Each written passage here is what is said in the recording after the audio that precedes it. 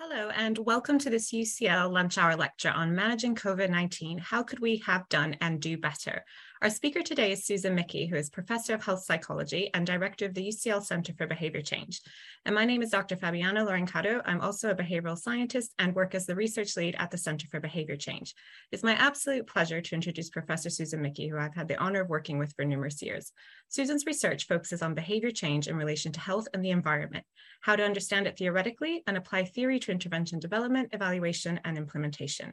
Her research collaborates with many disciplines from information science to environmental science, computer science, and medicine, and covers population, organizational, and individual level interventions. Susan has published over 500 journal articles and several books, including the Behavior Change Wheel Guide to Designing Interventions. And she has recently been recognized as one of the most highly cited researchers in 2022 in the fields of psychiatry and psychology. Susan will speak today about applying behavior change to managing COVID-19, an area which she has contributed to heavily in recent years. Susan served as an expert advisor to the UK Government Scientific Advisory Group in Emergencies and its Behavioral Science Subgroup. She has also participated in the Lancet COVID-19 Commission and is currently chair on COVID-19, and is currently chair of the World Health Organization Behavioral Insights and Technical Advisory Group. I could probably fill the remainder of this lecture talking about Susan's many accomplishments and contributions. So it's perhaps I best to leave it there and hand over to Susan. But before I do, I wanted to let you know that we will have time at the end of the lecture for questions and discussions, and that you can submit your questions at any point during the talk by going to Slido. So you actually type sli.do into your internet browser, and you will be prompted to enter an event code, which is hashtag COVID-19, all one word with a capital C. And that will enable you to post your questions there, which I will then moderate in the discussion section. So now I'll hand over to Susan for her talk. Thanks.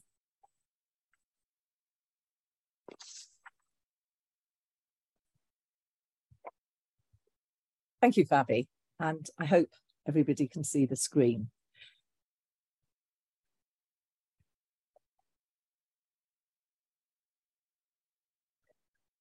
Fabi mentioned the UCL Centre for Behaviour Change that she and I work at. And just to say something about what we do, we are researchers, consultants, trainers and practitioners. We work in a very cross-disciplinary way and also a very translational way. So what I'm going to talk about is part of my translational work. And we run many activities. So do go onto the website if you'd like to hear more. I think Fabi's already mentioned the various roles that I've played during the pandemic. So what I want to do in this talk is just say something about understanding behaviour in pandemics, and then something about behavioural science advice, and actually give a couple of examples. This is going to be quite a critical talk. An example of the government not following advice and an example of misusing behavioural science. And then I want to go on to just think about the nature of the science-policy relationship and translating scientific advice. So human behaviour, I think probably all of us are very aware of, is at the heart of causing and transmitting not only pandemic infections, but also responsible for the climate emergency, antimicrobial resistance, and many other threats and crises facing us. But they're also at the heart of preventing and getting out of them. And World Health Organization Director General, a couple of quotes from him, he incredibly supportive of our work and says, "I want to make behavioural insights an essential part of how we promote and ensure better health for all. And as the global public health leader, WHO cannot achieve its ambitious goal of transforming global health and the health of more than 7 billion people without a clear understanding of people's health-related behaviours." So that's my starting point. So behavioural science matters, and I say potentially because it depends on how it's communicated, how it's used, but potentially for enabling people to adhere to advice and rules, for developing the best policies, and also for implementing policies. They depend on human behaviour. And whose behaviours are we talking about? Often people think just in terms of citizens, the general population, but also think about the behaviour of health professionals, of employers, service and environmental planners, business leaders, policymakers at national and local level, politicians, and the list can go on. And this image here shows a kind of network that all these groups of people are interrelated and really important to understand that wider system. So if we just think about systems, behaviour and pandemics here, key areas we're all very familiar with, the kind of personal protective behaviours, adherence to public health measures, and I'll talk a bit about the test, trace and isolate system, restrictions, including border controls and lockdowns and adhering to the various rules. And finally, vaccination is only as effective as the extent to which it's actually taken up.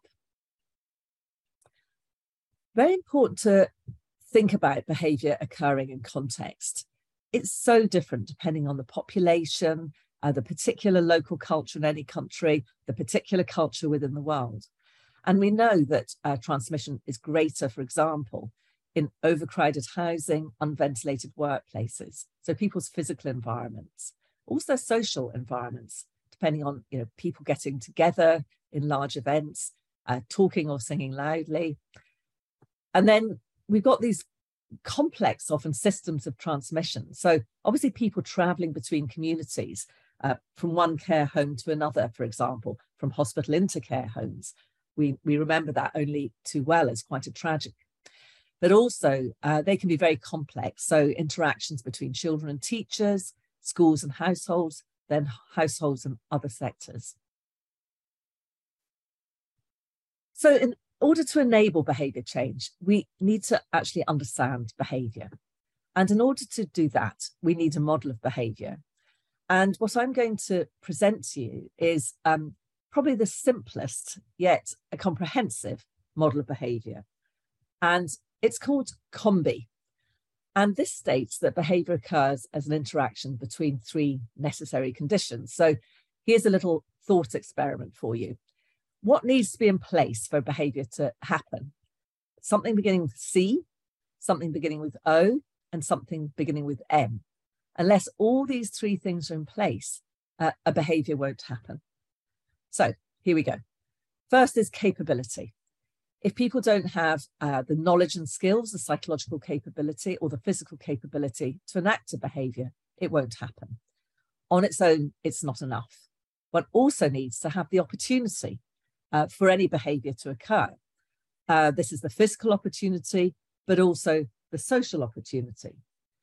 And then finally, you can have all the capability and opportunities in the world, and we're probably all too familiar with this. And I'm sure you've all guessed what the M is. We also need to have motivation. So you need to be able to do it, you need to have the opportunity to do it, and you need to be motivated to do it.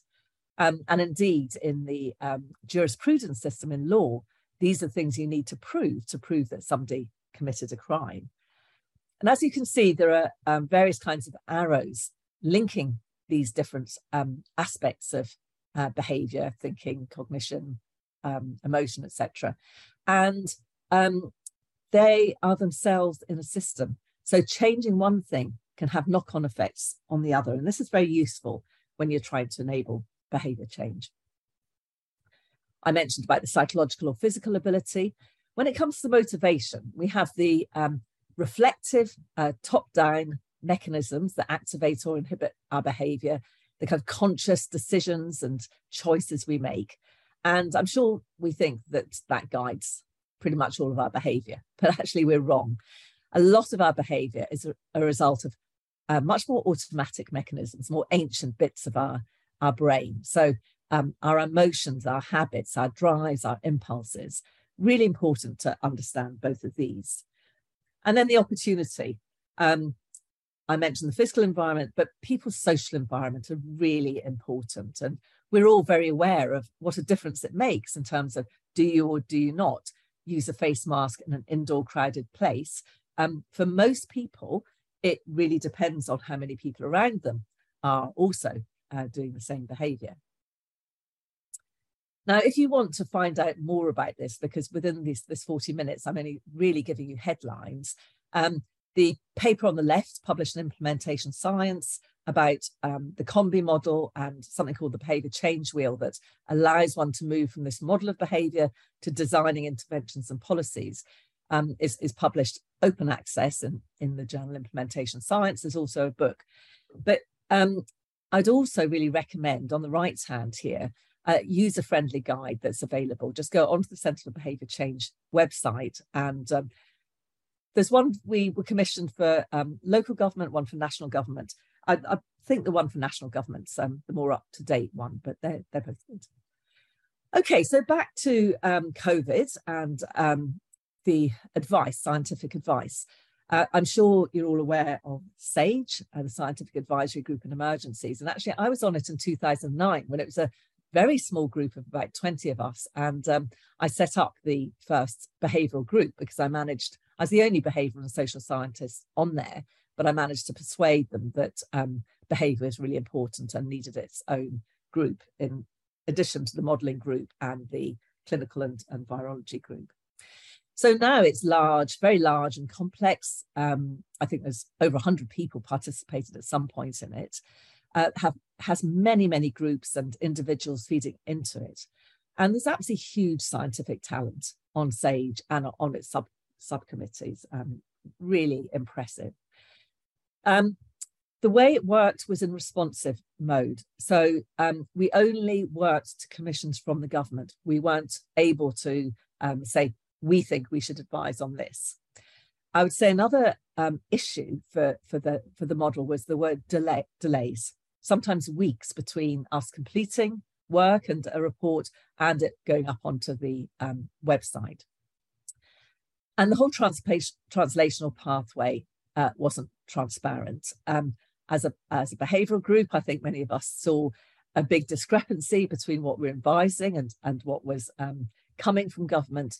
But who knows where the blocks were to that? Was it getting through? Was it getting through and being understood? Was it understood but wasn't welcome? We just don't know. The behavioural science group of SAGE published about 30 published reports, and up here is just the last one, which was about sustaining behaviours in the long term after rules were taken away. And in terms of things that I think we did that made some kind of positive impact, I think measures we judged to be harmful were limited or delayed. So, for example, the vaccine passports were more limited than originally conceived, and the monetary fines for self-isolation were delayed. We had more liberal social bubbles, I think, than might otherwise have been the case. There was a community champion programme that was designed and rolled by colleagues on our group and led to higher vaccine uptake amongst minoritised groups. And we did achieve some evaluations of behavioural interventions. So before I go on and give some criticisms, I did want to highlight some of the positives. So our general view was to increase adherence to public health measures. The government should take a positive approach, avoid blame, focus on enabling people rather than relying on enforcement. And again, thinking about this model, really thinking about motivation, thinking about giving people opportunities and ensuring they have the correct knowledge and skills. So some of the themes under capability, we focused on helping people identify and manage risky situations. And also we targeted intensive and tailored information where needed. With motivation, these were all advice. We advised giving positive feedback and emphasising that everyone has an important part to play. And in terms of opportunity, where restrictions were suggested, we suggested promoting and supporting positive alternative opportunities and help people to change their environments and form new social customs, and advice to target practical support where needed. Okay, so now I'm going to go on to a couple of areas where I think things could have been done better. So the first is test, trace and isolate. Now here's Tedros again, the Director General of the WHO, who really stressed the importance for countries to test, isolate and trace new cases to suppress the spread of the virus. This is really seen as the cornerstone of pandemic management, which is why I want to give it some attention here. Now, every single part of this depends on behaviour. Getting tested quickly and the right kind of test, registering your test results, providing information about your contacts, and isolating if one has symptoms or a positive result. All of these things are human behaviours. And modelers estimated that in order for this system to be effective, we need more than 80% adherence by the general population. Now, we were fortunate right from the beginning of the pandemic to have been awarded several years ago an NIHR grant for a nationwide weekly survey looking at behaviour and influences on behaviour. And this was a sleeping grant, so it meant that we had been able to get ethics approval and pilot things and keep it up to date, and therefore able to start, really very soon after the pandemic started. I don't know, we've published maybe 15, 20 papers from this survey. But here's what I want to talk about in relation to test, trace and isolate, which we published early on. So we had, for this data set, almost 54,000 symptomatic people. And what we found that people reported, fewer than 50% reported isolating. That's when they were symptomatic, and less than 30% reported requesting a test. So this was extremely concerning. We fed this information through into SAGE. We also, important to raise the question, well, is this because people aren't motivated, or is it because they don't have the opportunity? Now, Helen Ward and colleagues looked at this according to income levels and found that 87% were willing to self-isolate across all income levels. But those with the lowest household income were 3 times less likely to be able to self-isolate and 6 times less likely to be able to work from home. So this looks like it's much more of an opportunity than a motivational issue. And in our own data, we found that predictors were having a job with a low income and financial hardship. And the reasons that were given for not isolating were having caring responsibilities outside the home, needing to go out to get provisions, or insecure work, income or employment. And what did SAGE advise? They, and it's in red at the bottom here, they advised both providing enough financial support so that people were financially able to self-isolate, and also tangible non-financial support, practical support. Now, what happened? Unfortunately, they responded as if it was a problem of motivation rather than opportunity. So eventually, only £500 for a whole isolation period was offered, and this was less than the minimum wage.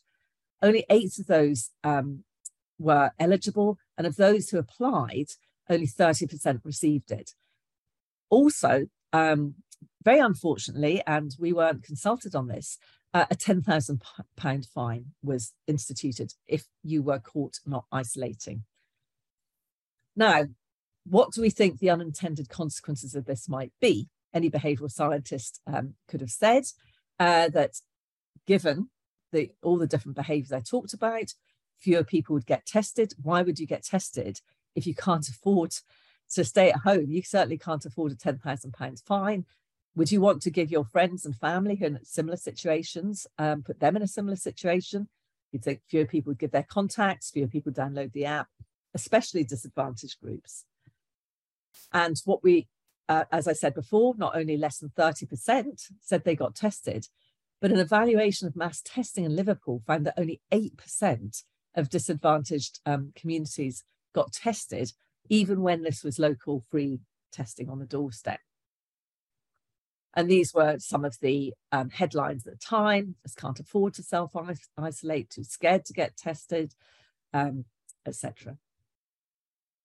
Okay, so I think you can see that there was a gap there between the kind of behavioural advice that was being given and the policies that we were seeing at the other end.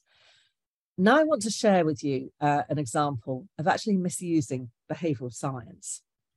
And this is the idea of behavioural fatigue. If I was with you in person, I'd ask you to put up your hands to find out how many of you had heard about behavioural fatigue. So this I don't know where this came from. But anyway, back in March 2020, Chris Whitty said there is a risk that if we go too early, i.e. we lock down too early, people will understandably get fatigued and it will be difficult to sustain this over time. Now, the science of behaviour matters because this is Professor Neil Ferguson, who is on the UK SAGE modelling group, who estimated from their work that had we enforced UK lockdown even 1 week earlier, it could have saved 20,000 lives. Now, there was a lot of disquiet about this at the time. Here's an open letter signed by about 600 behavioural scientists. It didn't come my way, so presumably many, many more than that would have signed if they'd come across it.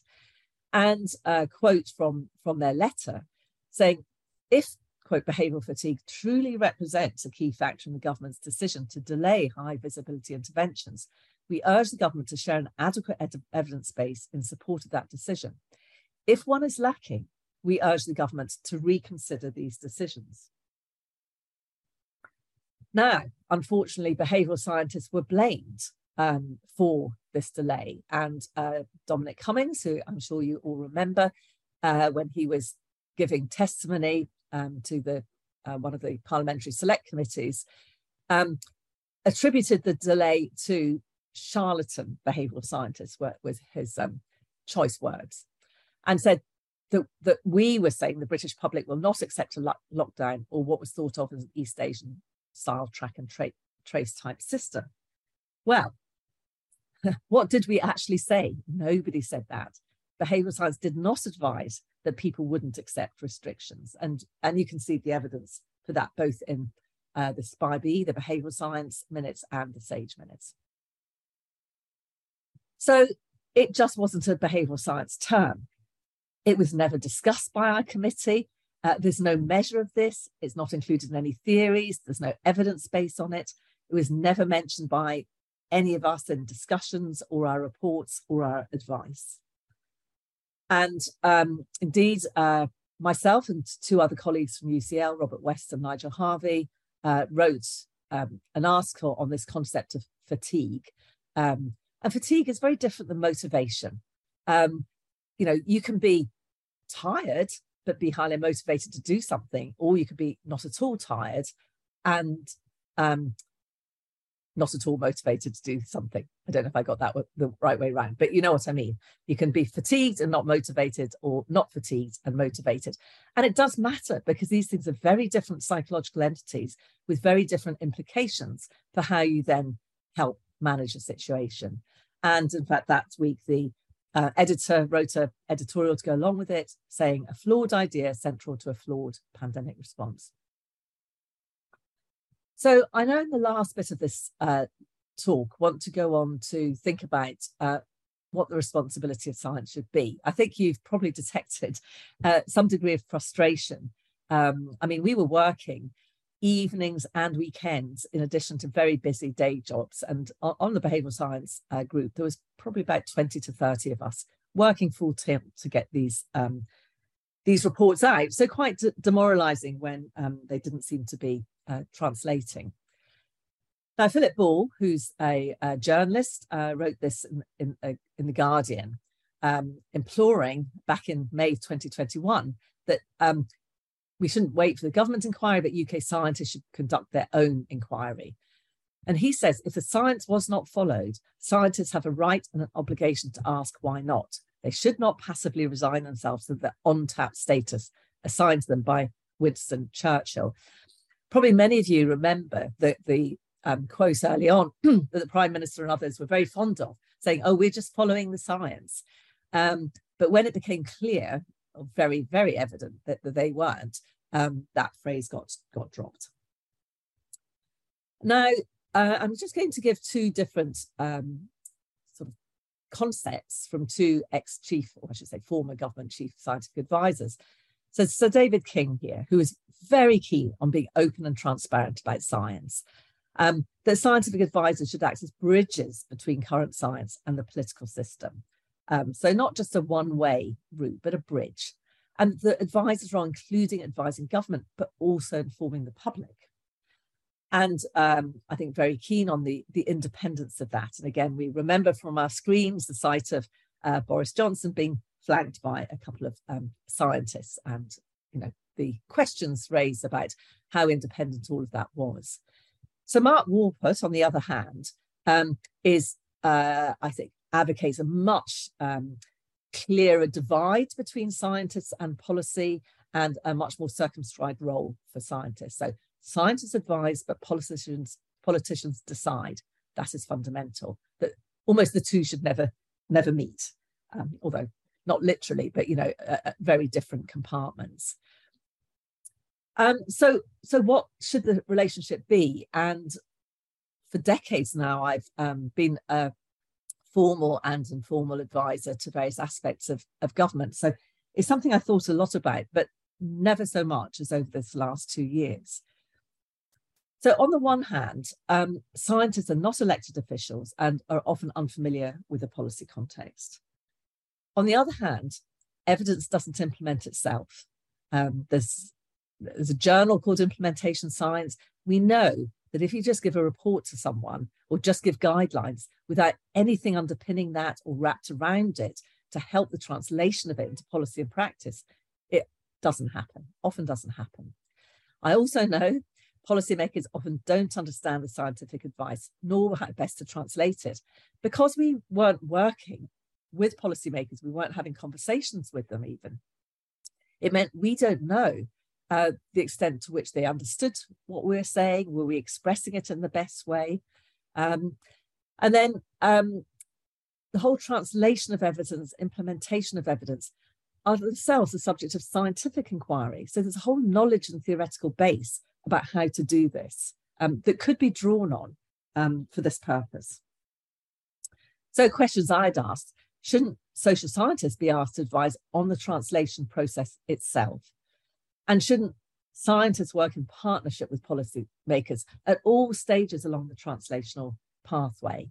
And I know when I think I've had most impact in terms of policy, it's been when I've had really good relationships and close working relationships with policymakers.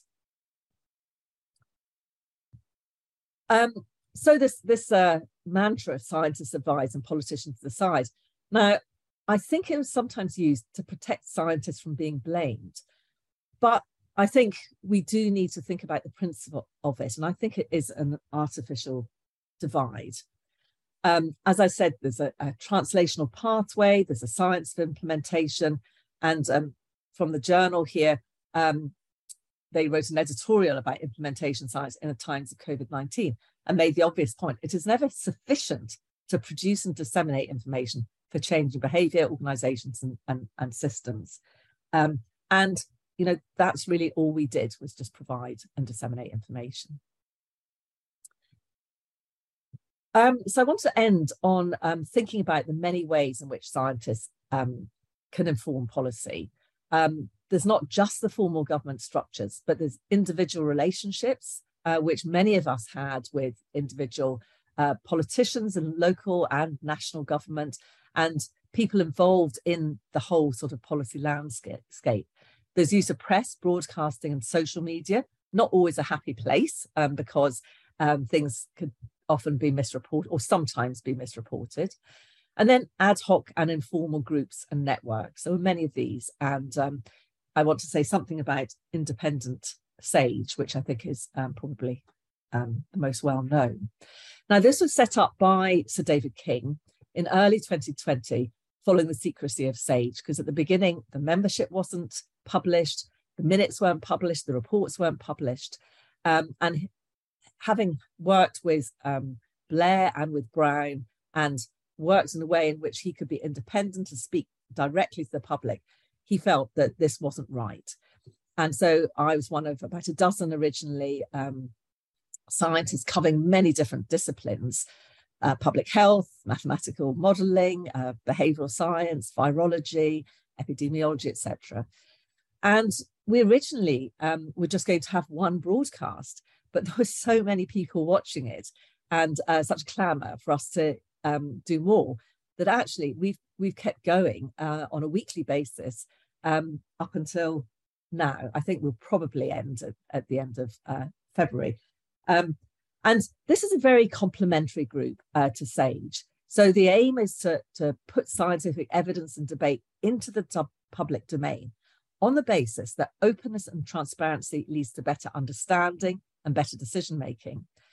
And also the view of those of us participating that it's the responsibility of scientists and those with specialist knowledge to engage with the public and policymakers in order to ensure that science benefits all of society. Now, this might be a discussion point, and I'd be interested in hearing your views. We were very agile, proactive, a small group. As I said, every Friday, 1 o'clock on YouTube, you can still watch it, although we're not meeting this Friday.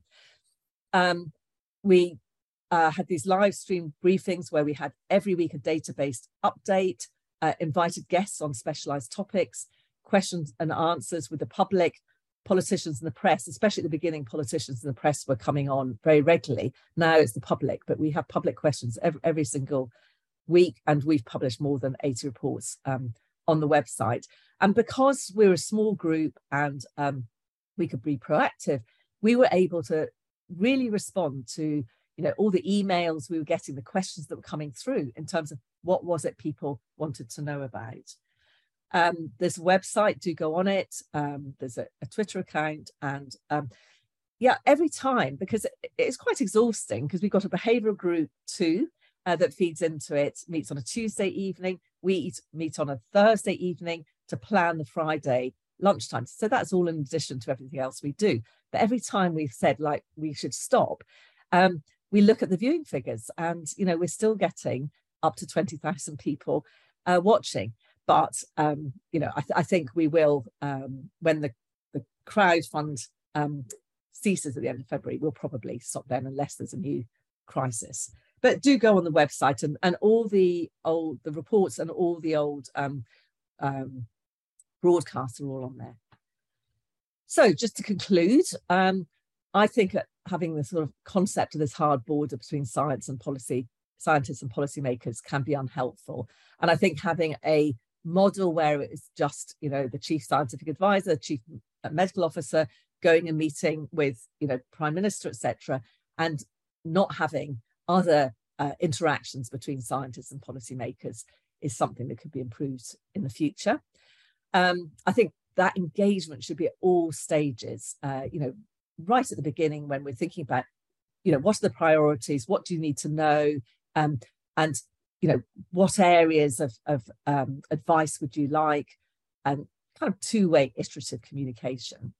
That I think there was nobody studying what happened over this last period of SAGE. I mean, nobody knew it was going to go on for so long, but I think there should be somebody there who's actually looking at what happens to all those reports. Which committees do they go to? Are they discussed? Are they understood? Do people object to something there? Or is the reason for the non-translation of a lot of the advice because of a particular ideology of the government at the time? It would be good to know that, because a lot of taxpayers' money goes into this, a lot of scientific time goes into it, and it would be good to learn the lessons. And if we don't study something and you don't collect data on something, then all one's got is people's testimony, and would be so much better if there's somebody embedded looking at the discussions, the reports, etc., as it worked its way through government channels. And finally, I think scientists have a responsibility to not only engage with advising government, with society more broadly, including the public. And UCL's got an amazing tradition of doing this, and a wealth of ways in which it does engage with the public, of which this lecture is just but one. So in terms of the future, if I've got time, I think that we need to build, coordinate and use behavioural science expertise as we move forward to this long-term risk management approach, kind of taking the approach to managing COVID as we manage road safety. We don't just leave it to individuals to get on with it, because at the moment we still got, hundreds of people dying, kind of every month. We've got lots of long COVID. I think it's 1.5 to 2 million people with long COVID. So, the economy is actually suffering now because of the so many people are not in the workforce, as a result of long COVID, as a result of the burden on the NHS, meaning that there's a lot of people with ill health who are not working, who could be working. I think we should invest in achieving a better understanding of key behaviours across different contexts. There's a whole other talk I could give about the inequalities that have been exacerbated during COVID, partly a result of the nature of the virus and transmission, partly a result of government policy. And apply this understanding across society. So, risk-reducing behaviours is not just up to us as individuals, but the responsibility of all, including politicians, health professionals, scientists, and citizens. This was the final report, actually, that I led on, that is really advising government how to enable and support people to manage risk. Unfortunately, I can't see any of that actually put into practice. We've also published a summary of that in the British Journal of Health Psychology, but that's the URL if people are interested in that. Acknowledge amazing colleagues, both in SAGE and in Independent SAGE. It was an absolute privilege to work with them over this last 2 years, and also funders of my own research. And just if anybody is interested in finding out more about behavioural science and behaviour change more generally, we run a 4-week online course, and I think the next one's starting in January and February. But again, come to the Centre of Behaviour Change website, and then you'll find the details there. Thank you very much, and I hope I've left time for questions and a good discussion. Thank you very much, Susan, for your excellent talk. And yes, you have left plenty of time for questions and discussions, which is great. Just as a reminder to everyone, if you have any questions for Susan, please enter them on Slido. So to submit a question on Slido, you just type sli.do into your browser and enter the event code, which is #COVID-19, one word with a capital C. We do have a couple of questions, though, to get us started, Susan. So what do you think we should be doing now to minimize the chance of another wave and overburdening the NHS? Well, I suppose it's who's the we, and I suppose it goes back to what I was saying about everybody having a responsibility. So there's the we, the government, there's we, for example, employers, there's we, all of us as individuals. But maybe if we start with us as individuals, we still have 1 in 40 or so people are infected. And we need to get that right down if we're going to prevent long COVID, which is really ruining a lot of lives, and really get on top of this. And I think the main things to think about is the fact that it's airborne.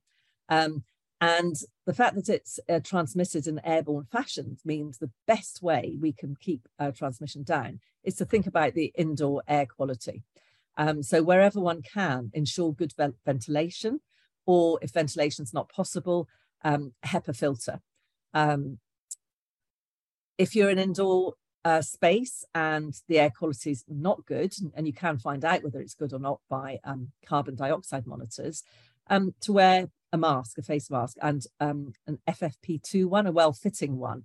The surgical masks were okay at the beginning, when people think it's mainly droplets, but now with Omicron, it's really not useful. You have to have a mask that is really tight fitting, a good seal all the way around. So those are things that that one can do.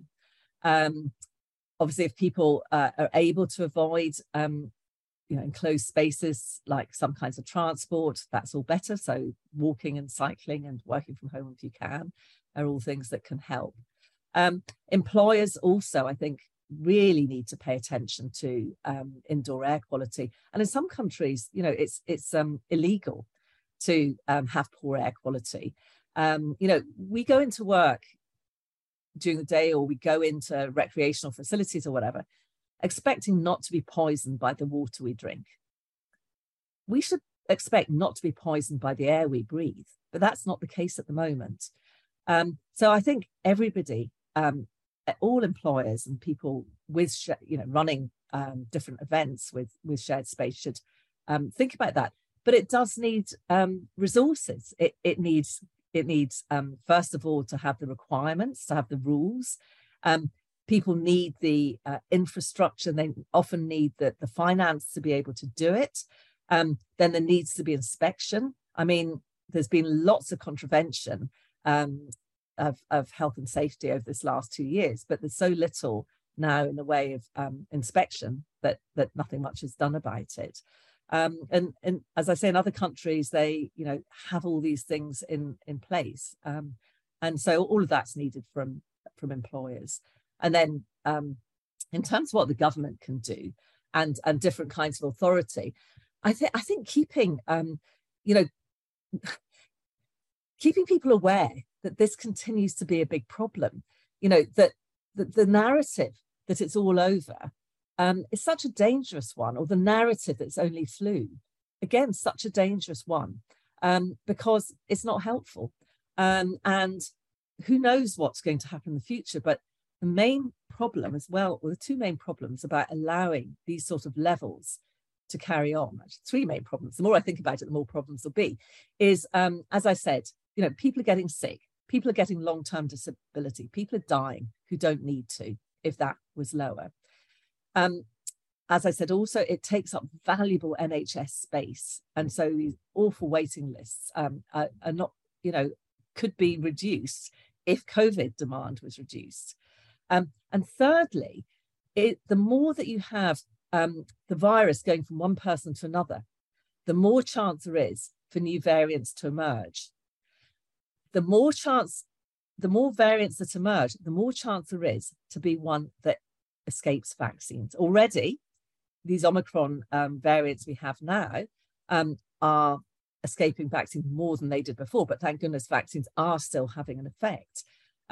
But that might not be the case. So for all those reasons, we really should be keeping it down. And it's not that difficult. I mean, personally, I always will wear a face mask in public transport, in shops, unless it's a small shop and the door's open, and will select where I go in terms of ventilation. Fingers crossed I haven't had it yet, but I think those are the kind of things we should still be doing now. Great, thank you, Susan. So we've got a few questions coming in now. So quite a popular question has been, are there other countries we can learn from in terms of the government following the advice of behavioural scientists? Yes, there are a lot of countries that did a lot better than the UK. I mean, unfortunately, UK's quite an outlier in how badly we did, which given, that we had such a great public health and NHS and science and technology record, is a huge shame. And I do hope the public inquiry does properly get to grips with that. But there's been a lot of reports written already. There were the countries that did the best were in Southeast Asia, where they've had experience of SARS and just put all these measures into place really quickly. So, South Korea and China and some of the other Southeast Asian states, also some of the Northern European countries did well. And those countries did well because they took a kind of all society view of things and sort of shared the responsibility. Everybody was doing their bit. They were very coordinated, and the test, trace and isolate system they got going extremely quickly and efficiently. And also, did have a view of, it was called different things, but some people call it zero COVID. It doesn't mean zero, but like driving it down, that is the ambition, rather than just accepting that we're going to live with it at a certain level. It's going to be interesting to see what China, what happens in China, because China's done incredibly well in terms of low death rates and low transmission. But by doing these local lockdowns, and at the moment they've got a big outbreak, I think about several thousand cases in Beijing. And once one gets that sort of level, it's difficult to do that. And Also, there's always a tension in any country about, how much do you reduce contact between people to drive it down. I mean, unfortunately, China, for various sort of cultural reasons, not a lot of the elderly people are vaccinated. So this is why they've had to keep going with this policy. So yeah, anyway, those are the kind of things that people do. The other thing is trust. I haven't mentioned this. Trust in government is absolutely huge, and there are as a factor in terms of being associated with how well countries have done. And there are several studies now looking at different countries across the world and the level of trust. And where you have high trust in government, people adhere much more willingly, not surprisingly. And the adherence to these kind of rules, which are there to, prevent transmission, that did make a difference. So I think there's a lot to learn from trust, who's trusted, how trust comes into being, how trust is lost. I mean, if you look at the data, the UK government did have quite a high trust at the beginning, but lost it. And once you lose trust, it's actually very difficult to get it back again. Luckily, scientists, as well as obviously health professionals, were trusted, and there's been a high level of trust has been maintained. So I think very important to think about who's doing the communicating.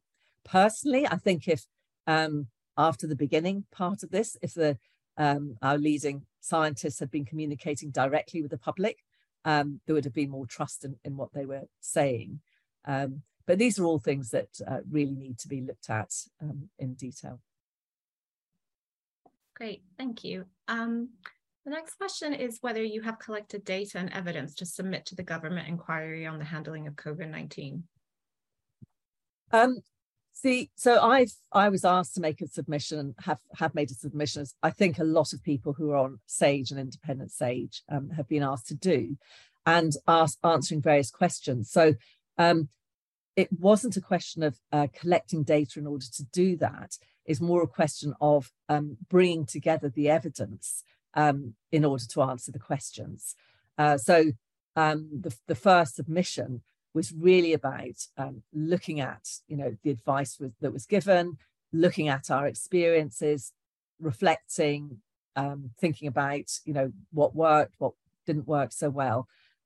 So I presume the next stage will be the inquiry will then look at people's submissions and ask people to come and give evidence. But as I said, it would have been so much better if the whole advisory process had been studied in itself. And for the added amount of investment that would have taken, I think that would have been hugely worth it. Agreed. So we've got quite a few questions coming in now. Fabi, I'm just going to shut a line because because you're being blinded by the light there. Okay. I'll read the question out in the meantime. So was it difficult having a four-nation approach to managing the pandemic? So different areas of the UK having their own rules and managing that messaging?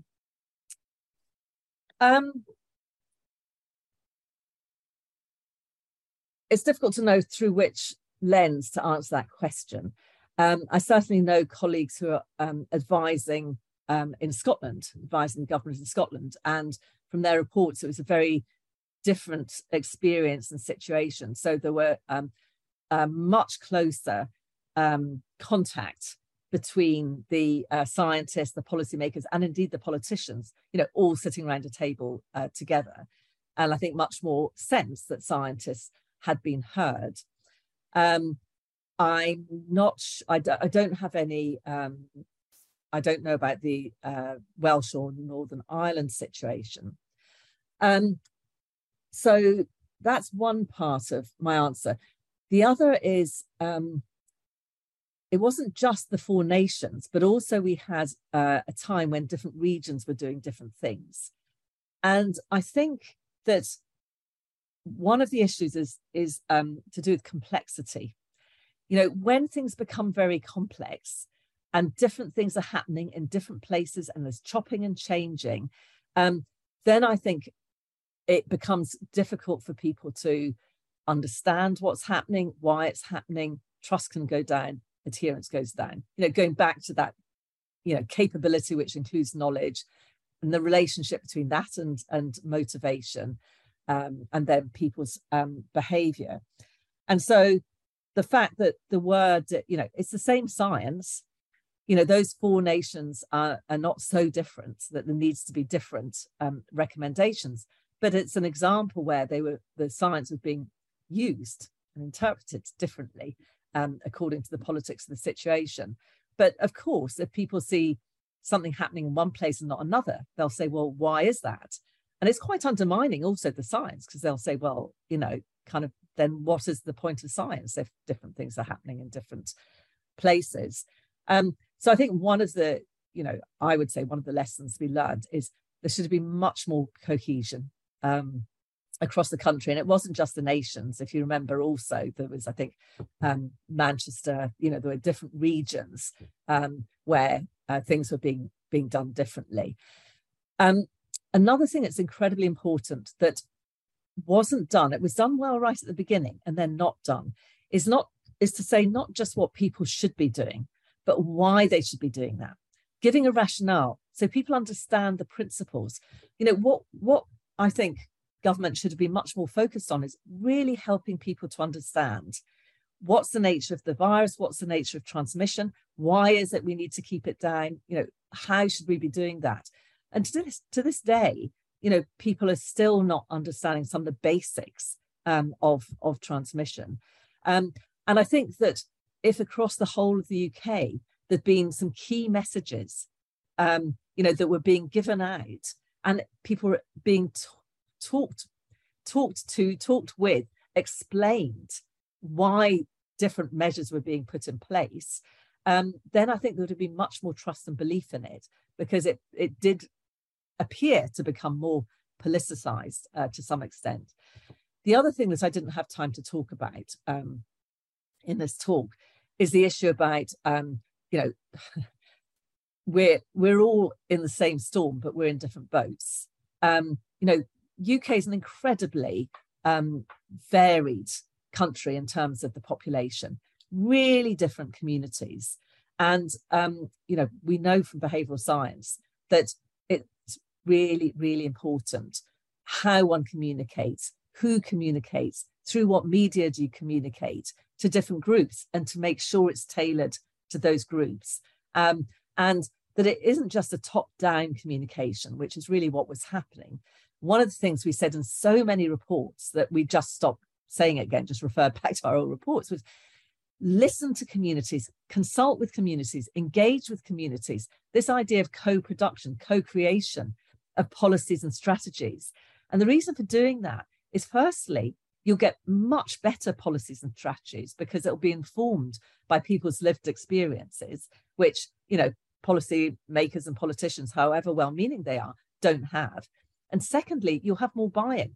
Those communities will feel part of the process. They will feel a responsibility for making things work if they've been part of developing those policies. So that's something that really, really should have been done. And I think it was done, maybe better in Wales and Scotland than it was in England. Great, thank you. We have quite a few questions about perhaps changing the behavior of policymakers. And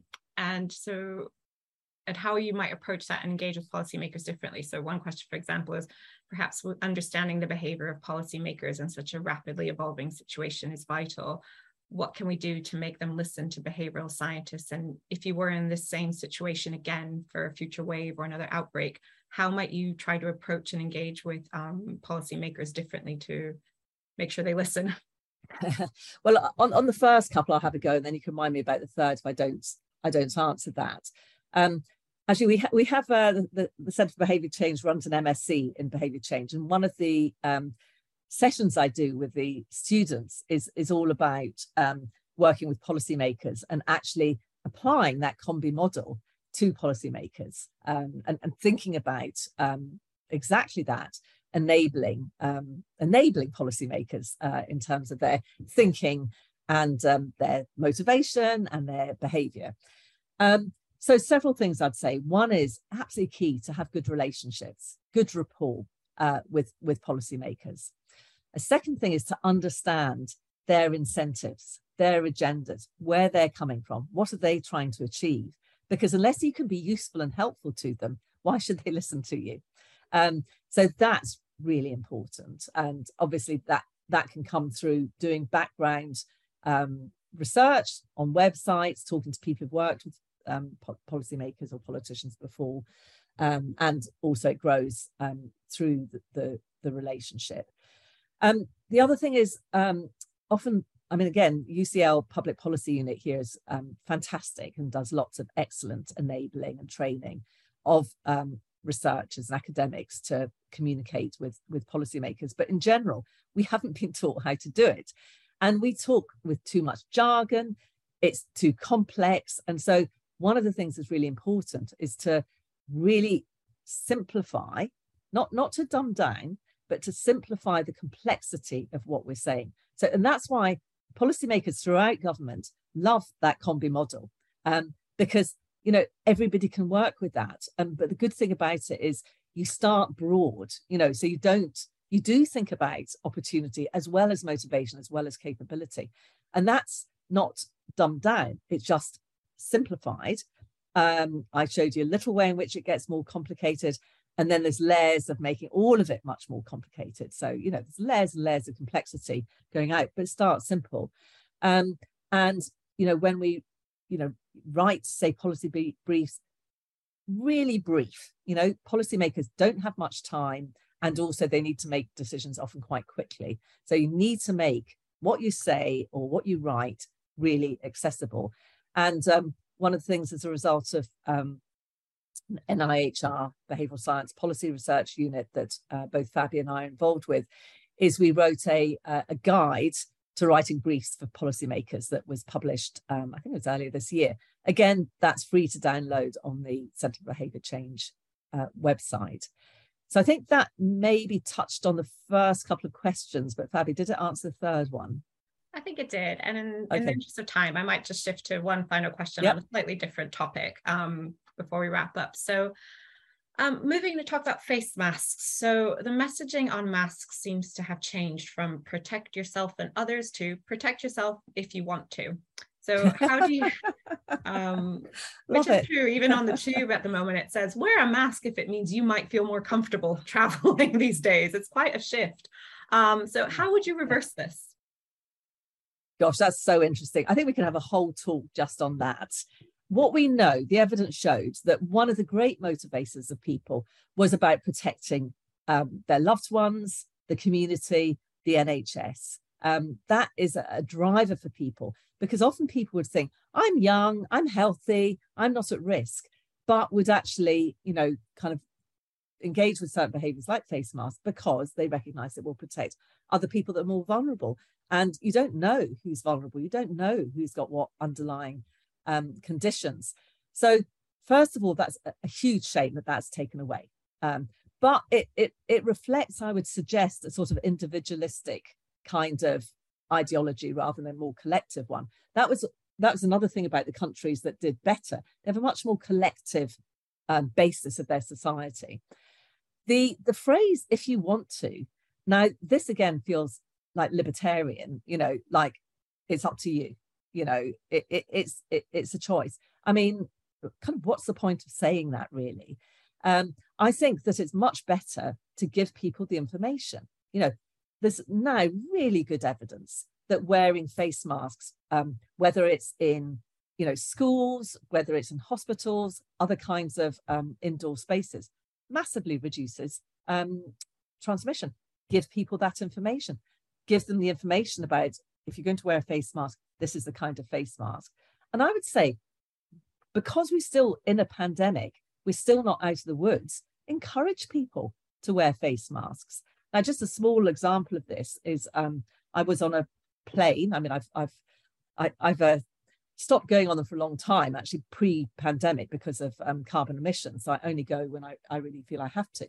But I was wearing my face mask. The woman beside me looked at me and said, oh, do you want me to wear a face mask? And I said to her, only if you want to. With a nice smile. And she immediately put one on. Then she looked at me and she said, you know what? This is so sensible. She said, I'm actually going to go and visit my sister and her newborn baby. I should really, prevent myself getting sick too. I said, yeah. So that was just a little example. She had one in her bag. She's perfectly happy to wear it, but just hadn't got to that sort of level of thinking about it. So yeah, I think that's really unfortunate, that kind of wording, and that certainly did not come from any scientific advice, I can assure you. Great. So we're at 2 o'clock, so unfortunately we don't have time for any more questions, but thank you so much to Susan for your excellent presentation and everyone for contributing those thoughtful questions. The last thing left for me to do is to thank the organizers for organizing this event, and also to signpost to the next lunch hour lecture, which is taking place on the 29th of November on the topic of whether girls' education, whether that's the answer to everything. So thank you very much once more to Susan and everyone for attending. Pleasure. Thanks very much. Bye.